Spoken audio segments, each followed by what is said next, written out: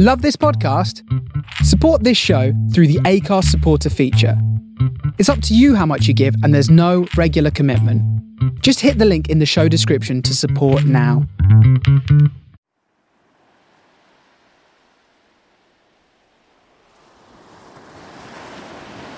Super Sleuths Book 2, The Royal Captive by E.M. Clarke. Read by Lexi. Chapter 10, Pursuit. Prepare to douse the lamps! Captain Jet's orders were quickly followed, and all the lamps aboard the Golden Ram were extinguished. It was now nearly impossible to see the ship against the blackness of the water and the night sky. That should keep them off our tail, at least for a little while. The shouts from Frenchtown were growing louder, and they could hear marching feet and the sharp caws of Igor's birds. "Let's get out of here," said the captain, and the ship glided silently out of the port before the watchers and bin patrols even realised it had gone. They soon reached open water, and the proud ship swept its way powerfully through the big blue. There was no sign of any ships in pursuit, and the wind was in their favour. Only a few hours later, dawn arrived, and the crew climbed the rigging to the crow's nest to scan the horizon for any vessels which might appear in the morning light.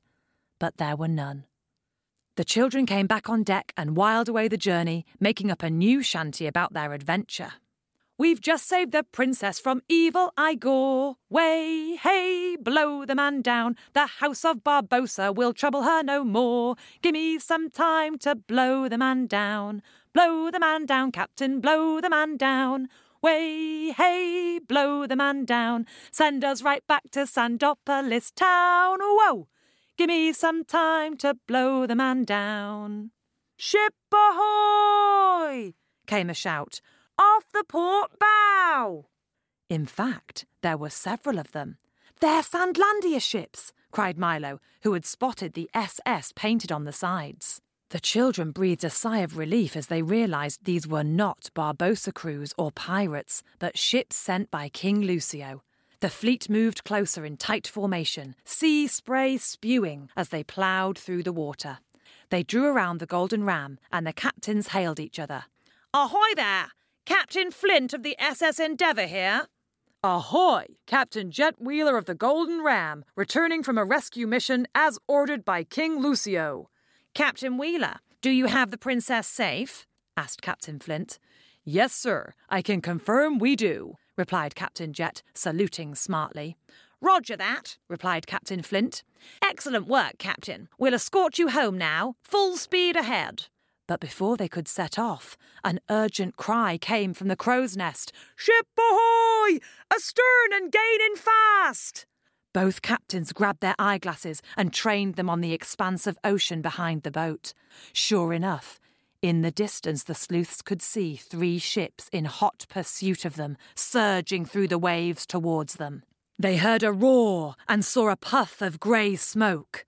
"Cannon fire," said Captain Jet grimly. "We've got company." "Don't worry," said Captain Flint. "We thought you might be pursued. Some of my fleet are hidden nearby." And he pointed to a small island which lay to the right of the approaching Barbossa vessels. "We'll soon have them surrounded," he added confidently. As Igor's ships grew nearer, more Sandlandia ships did indeed appear from around the side of the island, as if by magic. The Barbossa ships were so intent on catching the Golden Ram that they didn't realise they were being attacked from the side until it was too late. Warning cannon fire from the Sandlandia ships roared, and the Barbossa ships were consumed with thick grey smoke. Yells and shouts ripped across the water, but before they could fight back, Igor's ship had been surrounded. "King Lucio's men are boarding the man-o'-war!" cried Milo, his eyeglass trained on the action. "They've captured Prince Igor!" Milo handed the eyeglass to the others in turn so they could see the truth for themselves.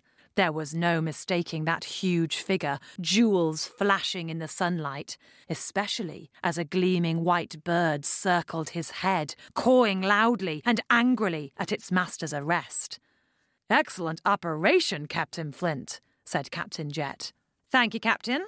It was vital we captured him on the water. He is still too strong in Frenchtown for us to invade by land, but out at sea, It's every man for himself, and he's ours." "What'll happen to him?" asked Zav, watching the soldiers escort a struggling Igor onto a Sandlandia ship. "He'll be locked up in a high-security prison, don't you worry," said Captain Jet. Richenda looked very relieved.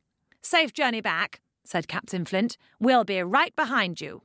The sleuth settled down for the final part of their journey back to Sandopolis. Hector the cabin boy had appeared with an old copy of Myths and Legend from ancient Greece. "It's brilliant," he said, and the children were poring excitedly over it. "Funny," mused Zelly. "Cabin boys can't normally read." And she stared after Hector curiously. "The story of Theseus and the Minotaur trapped in the labyrinth reminds me of Frenchtown," said Sam. "All those secret passages were just like a maze," agreed Sophie. "And Igor is as monstrous as any Minotaur," added Zav. "I hope Philippe got back okay," Richenda said. "He'll be all right," Milo reassured her. "He's in the Resistance after all. And I'm sure Giulietta will help him and Delphina stay safe," said Zelly. A few hours later, all the ships arrived at the port of Sandopolis. Waiting on the quayside were King Lucio and Queen Aurelia, who flung themselves upon Richenda, hugging and kissing her. Tears spilled down the Queen's cheeks as she hugged each of the sleuths in turn.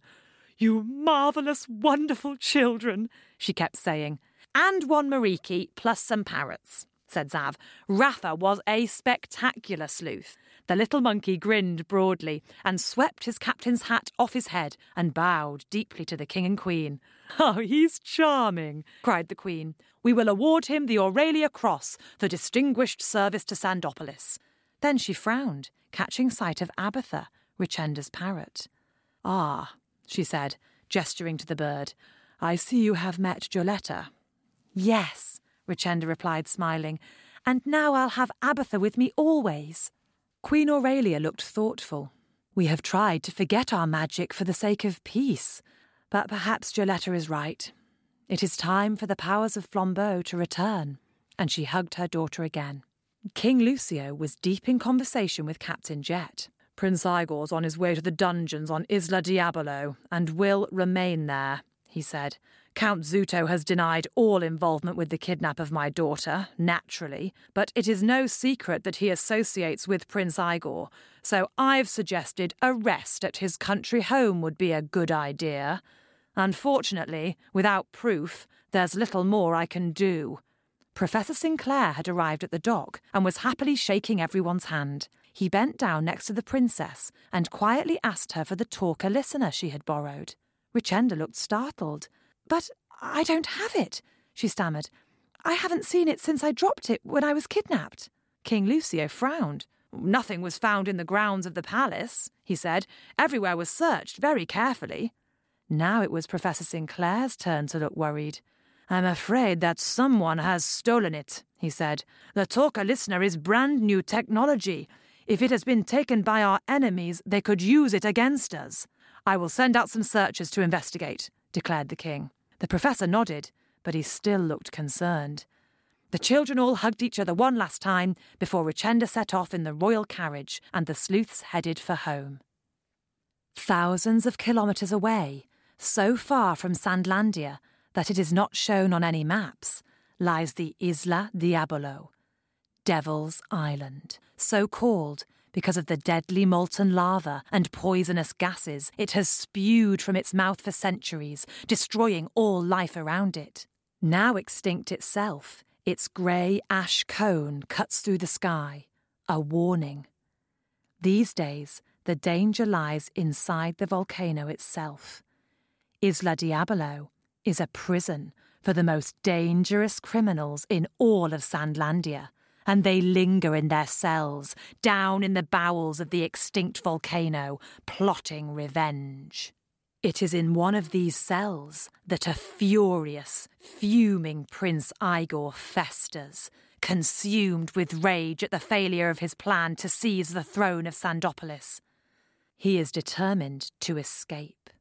Steam hisses, gurgling sounds come from deep below, as if the earth is digesting a huge meal. Igor glares at the walls of his jail, his red eyes so filled with hatred they almost take on the power of lasers cutting through the hardened ash. Almost. But there is a reason Isla Diabolo is used to imprison the most dangerous criminals in Sandlandia. No one has ever escaped.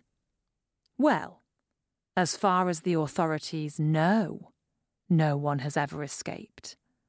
But the prison has been compromised. Someone has found a way out. Thanks for listening. Enjoyed today's chapter? Why not rate our podcast? Look out for more Super Sleuth adventures coming soon in Book 3, The Smuggler's Gold. Vinicius, Humberto and the Black Cross gang are back. And those pesky pirates are up to something. Hidden treasure, secret panels, and adventures galore. We can't wait. See you next time.